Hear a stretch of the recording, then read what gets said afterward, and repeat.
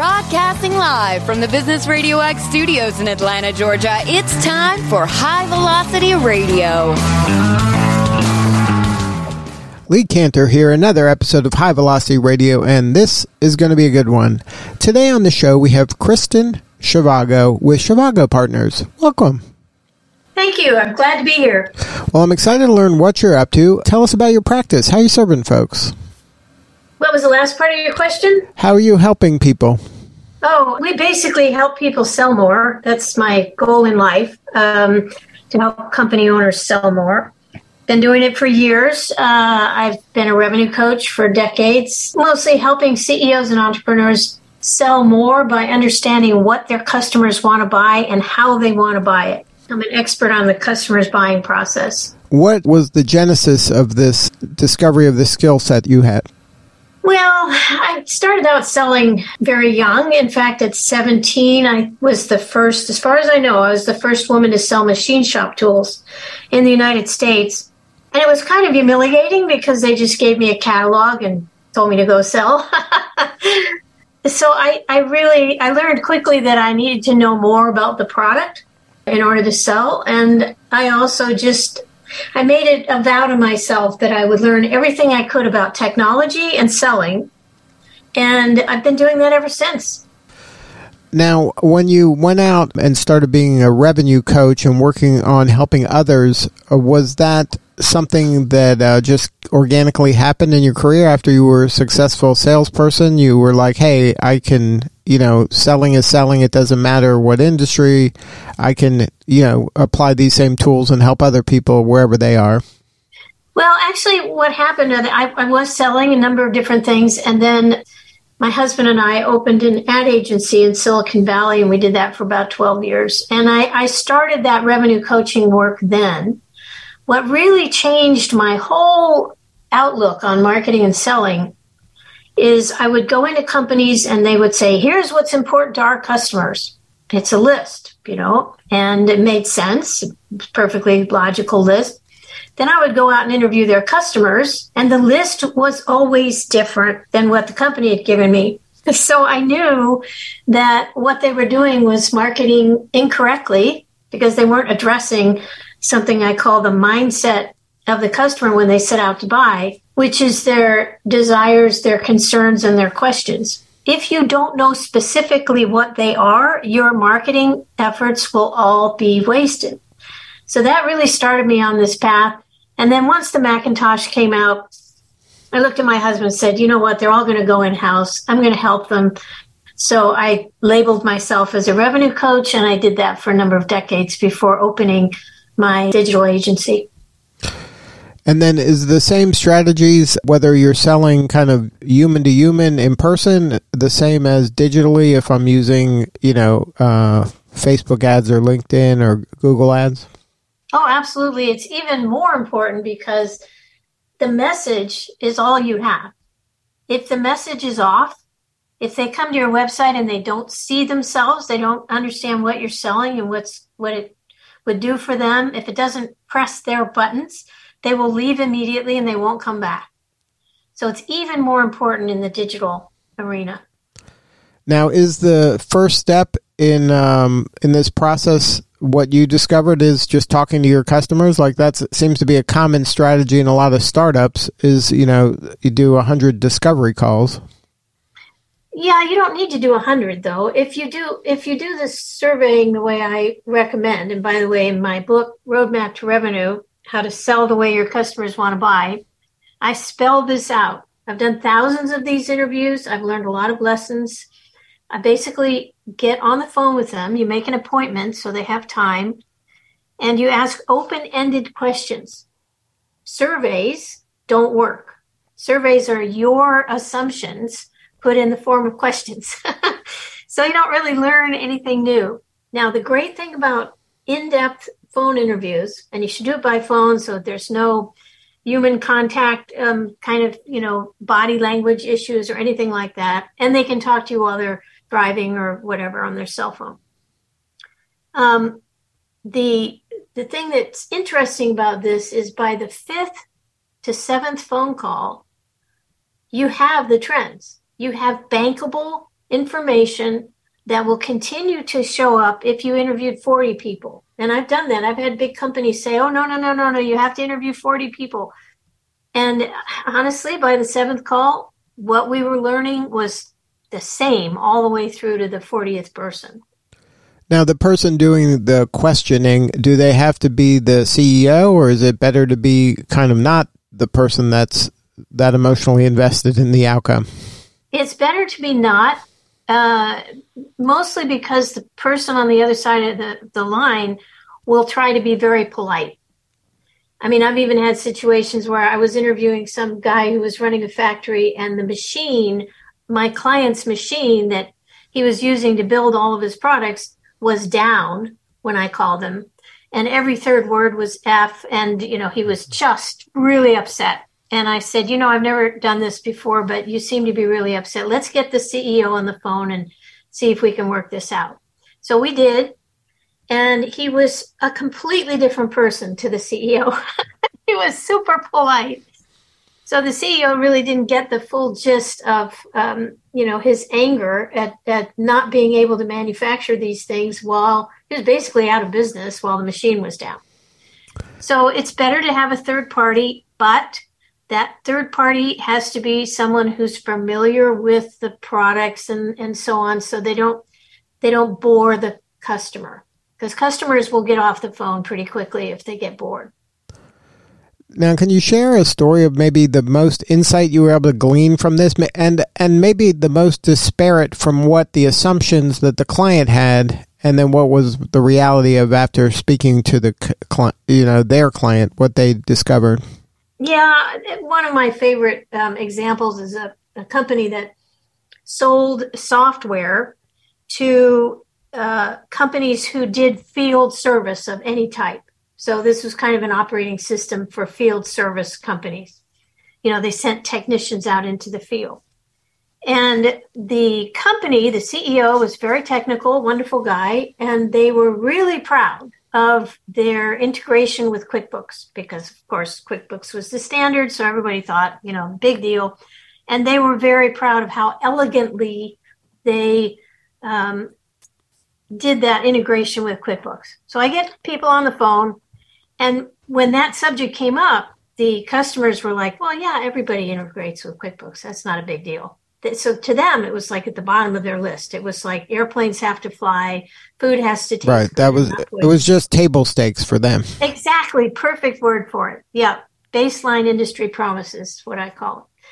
So it turns out that the thing that made them buy that product was that when you're first talking to a customer and you're entering their information, where they are and what their equipment is and instructions and all of that, you enter it once, and then it automatically populates all the other parts of the program, the invoices, the directions to the text, all that stuff.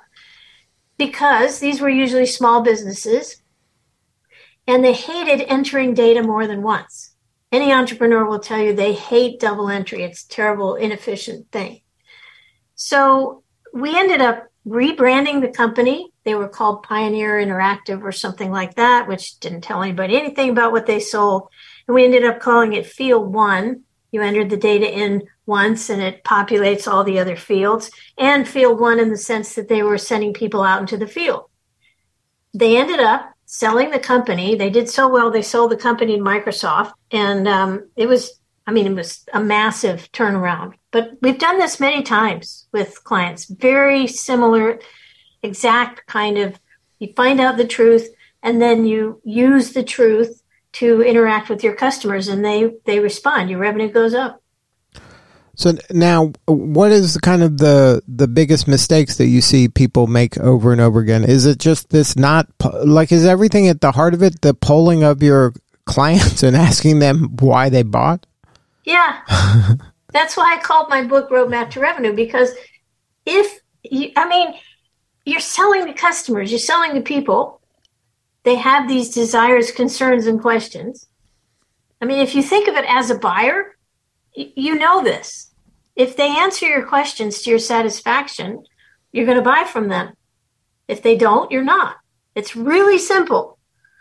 And most people think they know what customers want, or they're shy about talking to customers, or they're egotistical about it. They're too proud. And so they don't do it. The ego drives the problem. So I kept thinking I would solve the problem and life could go on, but every company still has this problem. So now, is it something that you solve at once and then you're good for a while, or should you be doing this on an ongoing basis?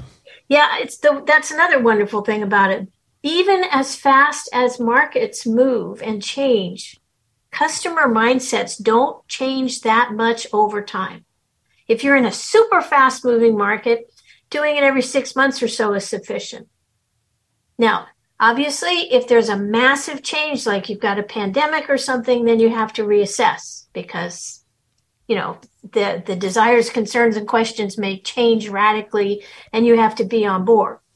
But as a general rule, you can do this every 6 months, once a year, and just make sure you're still on the right track. And it's just a matter of getting your book, kind of taking those questions and using that as a guide, and then just polling a half a dozen clients every 6 months? Yeah. A half a dozen clients of any given type. So if you've got dealers and customers, or dealers and distributors or so on, or VPs and workers and CEOs, then you still have to talk to 5 to 7 people of a given type. Now, when you have that, when you are asking these open-ended questions, and they are probably going to talk a little bit and hopefully ramble a bit, and then within that, there's going to be, I guess, the nuggets of truth, or you'll glean the heart of the key reasons that they made the purchase or that they were interested. Yep. Yeah. So what I do is I give the clients a conversation report. That's a transcription of all the conversations broken into categories. So here are all the answers to that question, which, by the way, I can tell the person at the beginning of the interview that I'm going to do that. So it's anonymous, which means they can speak openly. So that's great. Then I also give them a summary and recommendations report. So I end up personally taking the hours that it takes to read through that conversation report and bulletizing the findings so that anyone in the company can look at that and immediately understand. They can scan through that document and say, oh, okay, we see the big picture here. And people will use the exact same phrase to describe that big picture thing, even though they've never talked to each other. It's fascinating to me. And when you're doing call 1 to call 2 to call 3, are you kind of using the information you're learning as you go to help in kind of gleaning these nuggets, or is it something where you got to be kind of every time's the first time and just ask them as if this is the first time you've ever talked to anybody about this? It's kind of a combination. I mean, obviously, if someone brings up something in the first call that's a total surprise, and then the second person doesn't mention it, I might at the end of the interview, because you definitely don't want to impact the interview in any way. But at the end of the interview, I might say, well, one person did mention this. What do you think of that? Now, by the way, I did that with that company that wanted me to talk to 40 people. By the 9th call, I thought, you know what, I'm wasting their money here, so I better start getting some more value. So I did that. At the very end of the conversation, I might say, I've talked to 3 people that mentioned this. What do you think? But you do have to be careful not to lead them or make your ideas end up in that report. It has to all be the customer stuff. And you can't sell to them either. You've got to just be interviewing. The minute you start selling, they'll start playing poker and they'll clam up and they won't tell you anything. Now, what's the kind of the frame you have to give them where they're even open to having this type of conversation? Usually I used to just send the emails myself out to prospective interviewees, but I found lately that it's better to have the client send out the emails and say, we're just trying to improve. We just need a half an hour of your time, open-ended questions, and we'll set up an appointment. Interestingly, contrary to what you see in the movies and popular entertainment, most people are nice and they're happy to be helpful.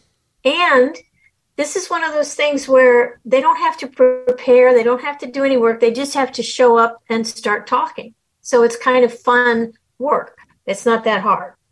And they feel like they're helping. Right. They feel like they're helping and giving back. Yes, exactly. And because they are customers, they have already invested in your company and they want you to succeed. That's one of the prime things about this is you talk to people who have already bought from you. So you're reverse engineering successful sales. You're trying to find out their buying process so that you can replicate it and support it. And they want you to be successful, so they're way more open to talking to you after they've bought. Now, so does it not work as well like with a freemium product, like to talk to someone who's maybe using it for free or benefiting without paying, and then asking them what it would take to move them to be paying? Oh, you could do that kind of interview, sure. You might have to adjust your questions a little bit, but yeah. So it could work like somebody that's a startup that doesn't have maybe clients yet, but is just testing an idea or concept? Yes, it's harder to do that. I mean, most of my clients are established companies that are trying to sell more. And I've known this from the beginning, that it's harder to find people. You have to find prospective customers who are not friends, because one of the mistakes entrepreneurs make is they sell to their friends and then they hire a salesperson who's selling to people who don't know them. And the entrepreneur is like, well, why are you having so much trouble? I didn't have any trouble, but he was selling to his friends. So yes, it's a little harder. You have to find the people. You still follow the basic pattern. And as soon as you do start having customers, you should start doing this, because that's the real deal. You want to talk to people who've already gone through the buying process. They know you and your product. Now, is it helpful, or how is making that transition from early adopters to more mainstream? Because early adopters tend to try new things and take more risk and will take a flyer on something, where somebody who is less or more risk averse is more hesitant. Does that change the messaging? Does that change how you approach sales? Yes, obviously. And again, going back to their desires, concerns, and questions. The concerns thing is a big deal. There's no such thing as a virgin environment when you're selling. Everybody has been through millions of buying processes, and they've all become very sophisticated customers with our digital age and everything. The concerns might change when you're talking to the people who are more risk adverse, but you're still going to hear some of that with the people who wanted to try it for free, because it's not just money. It's also time. It's also being willing to invest the time to learn something or try something new. And, that's a risk too. So there will be some commonalities between the early adopters and the people that come after. Now, have you found after doing this, I would imagine across multiple industries and multiple products and services, that there's kind of ways to chunk these out? Are there kind of certain types of products and services that like everybody kind of falls into, and then once you've kind of put yourself in that box, then you can, optimize for that? Yes and no. One of the mistakes people make is they look at their competition and say, here's what they're doing, we'll do that too. That's okay for things like SEO, where you're finding the keywords that they're being found for and the clicks they're getting for those keywords. But your company, your product, your management team, the decisions that you make are very different from those of your competitors. So people look at the whole thing, and every company is different, and there might be a reason why they would go with one company over another, and it might not be what you think. So you do have to you can't generalize this stuff. The specificity of this is actually what makes it work. And when you get that very specific message right, and they see it when they first come to your site or see your product or whatever, and they go, yep, that's me. Oh, good. They get it. They get it. It's got to be very specific. You can't just say makes you sexier, healthier, richer. Nobody pays any attention to that stuff anymore. And the more specific you are, where the person kind of believes, oh, they get me, they're talking right to me, that's what you're shooting for? Yep. And then once you get this information, do you help move the person from, oh, they get me, to, okay, I think I'll buy this, or I'll at least consider this, to, okay, I buy this and maybe I'll tell my friends? Like, do you help them through all the kind of the path of a client to not just being a client, but to be like kind of a raving fan as well? Yes. That's a short answer to that question. The buying process is all the way through those stages. I'm thinking about buying it, I'm buying it, and then after I buy it, I react to it somehow. All of that helps your sales. All of that drives revenue. So you don't just stop with the sale. In fact, the companies that continue and cross-sell and upsell or make sure that people are happy, those are the ones that leverage the revenue they already have and turn it into more revenue. And is that low-hanging fruit for most businesses, that they're not really kind of, leveraging to the fullest? Is that existing client? It seems like a lot of folks focus on the new client more than the existing client. You're absolutely right. And yes, that is, I can't tell you how many companies could do so much better if they just turned around and looked at what they already have. They already have customers. Those customers can help them sell more to other customers if they ask them the right questions. That's the first part. And the second part is reaching out and keeping in touch and being there for them. It's sort of shocking to me how much money is wasted on bad messages because they never did talk to the very people they were selling to. And then afterwards, they just drop them like a hot rock and go on to the next ones. It's crazy. There's so much revenue. I've helped a lot of people sell through recessions. And that's one of the first things you do is you look for that low-hanging fruit that's sitting in your backyard already. Why do you think that people are more kind of enamored with the stranger rather than the people that are already there buying from them? Well, part of it is that sometimes the CEO doesn't like customers. They're sort of a non-social. And I found this a lot in the tech industry. They were not people. They were, equipment people and system people. And they really thought customers were a bit of a bother. So there's that aspect. There's also just feeling embarrassed about going back to them. Like, why should we go back to them? What can we offer them? And you have to think about that. I have one client who's just a master at leveraging the customers they already have and giving new customers new reasons to reach out to them. And one of the things that we did, they sell a particular type of a lift for a data center. So you move your equipment around with this lift. It's a motorized dolly kind of thing. And one of the things we did was we built a database of all the servers in the world and whether this machine can pick them up or not. And it's thousands of servers. It was a big project, but it's a wonderful idea. And it's helping customers, existing customers and new customers. So that kind of thing where you look and say, the real question that you ask yourself every single day is, how can I help these people? Given the resources that I have, how can I help these people? Right. And I think that's kind of a gap for most salespeople. They're trying to sell something instead of just trying to help somebody. And if they just started focusing on just helping more people, whether they buy their service or product or not, I think they're going to sell more because they're going to be a resource then. They're not going to be another vendor. Yeah. This same client I'm talking about, actually, the salespeople were replaced with customer service people. And they help the customer buy.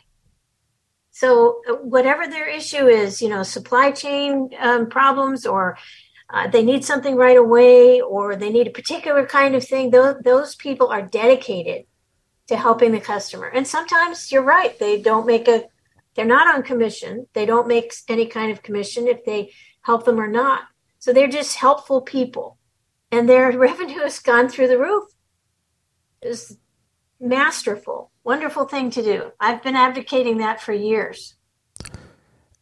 What makes people afraid to try that? Well, there is this mentality that sales works. That, if you get a guy on the phone pounding the phones, a guy or a gal, and they're just going after the cut, that it's going to work. It makes perfect sense. It's way less complicated than marketing. So people just do it. But it's so broken now. I mean, how many of us see possible spam on our cell phone, and we don't answer the phone? How many of us avoid salespeople? And we're getting really good at it with all of our technology and everything. The usual pushy sales methods do not work and haven't worked for years, and we still do it. It's crazy. Now, is there a lesson that stands out for you in your kind of career in helping so many folks increase their revenue? Is there kind of one big aha or one big message you'd like to share? Yeah, the message is what I've been saying, which is your customers will help you sell if you are humble enough to listen to them and ask them the right questions in the right way. They will absolutely help you sell. And the information you get will be a big aha to you. And, sometimes I bring the information back and the CEO says, well, I knew that, but I didn't know it was that important. I didn't know that was the main reason that people bought from us, for example. So you might sort of know it, but you don't realize until I've talked to these people and I come back with a report and you say, oh my goodness, everybody said the same thing. So it does require humility. You do have to be willing to listen. But, customers are where money comes from. So it's a really good idea to listen to them and take their advice. Now, who is your ideal client? Is it the company, or is it an agent? Do you work with other agencies? Like, how do you how do you get your clients? I have been marketing myself for decades, writing blog articles, appearing on podcasts, and so on. And I just keep getting this message out there. And every so often, somebody listens to it and says, "Oh man, this woman gets it. I got to talk to her." And it makes sense to them, and we're just off and running. Or people read the book or whatever. My perfect client is an established business that is not having much luck with digital marketing, which is why I started this agency back in 2017. Now, I've been in business before that for decades, but this was obvious to me as a revenue coach that so many established businesses were suffering because they'd hired a social person and it didn't work, or they tried SEO and it didn't work. And they're just super frustrated, and they're worried because the marketing is all digital now. And if they can't make that work, they're really in trouble. So that's my perfect client. My only other rule is that I don't work with jerks. I have no jerk clients and no jerk workers. So we're doing all day long is helping each other. It's a wonderful environment. I'm happier working now than I've ever been in my life. It's just so much fun. And it doesn't matter if they're B2B or B2C? No, we do both. And then the outcome that they would get by working with you, you would help kind of hone in on the proper messaging, and also even to the point of executing the knowledge there into actionable marketing pieces that can be rolled out.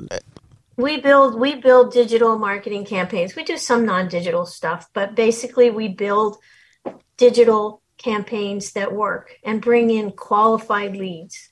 That's another thing. We don't just want to bring in lots of leads. We want to bring in the right leads.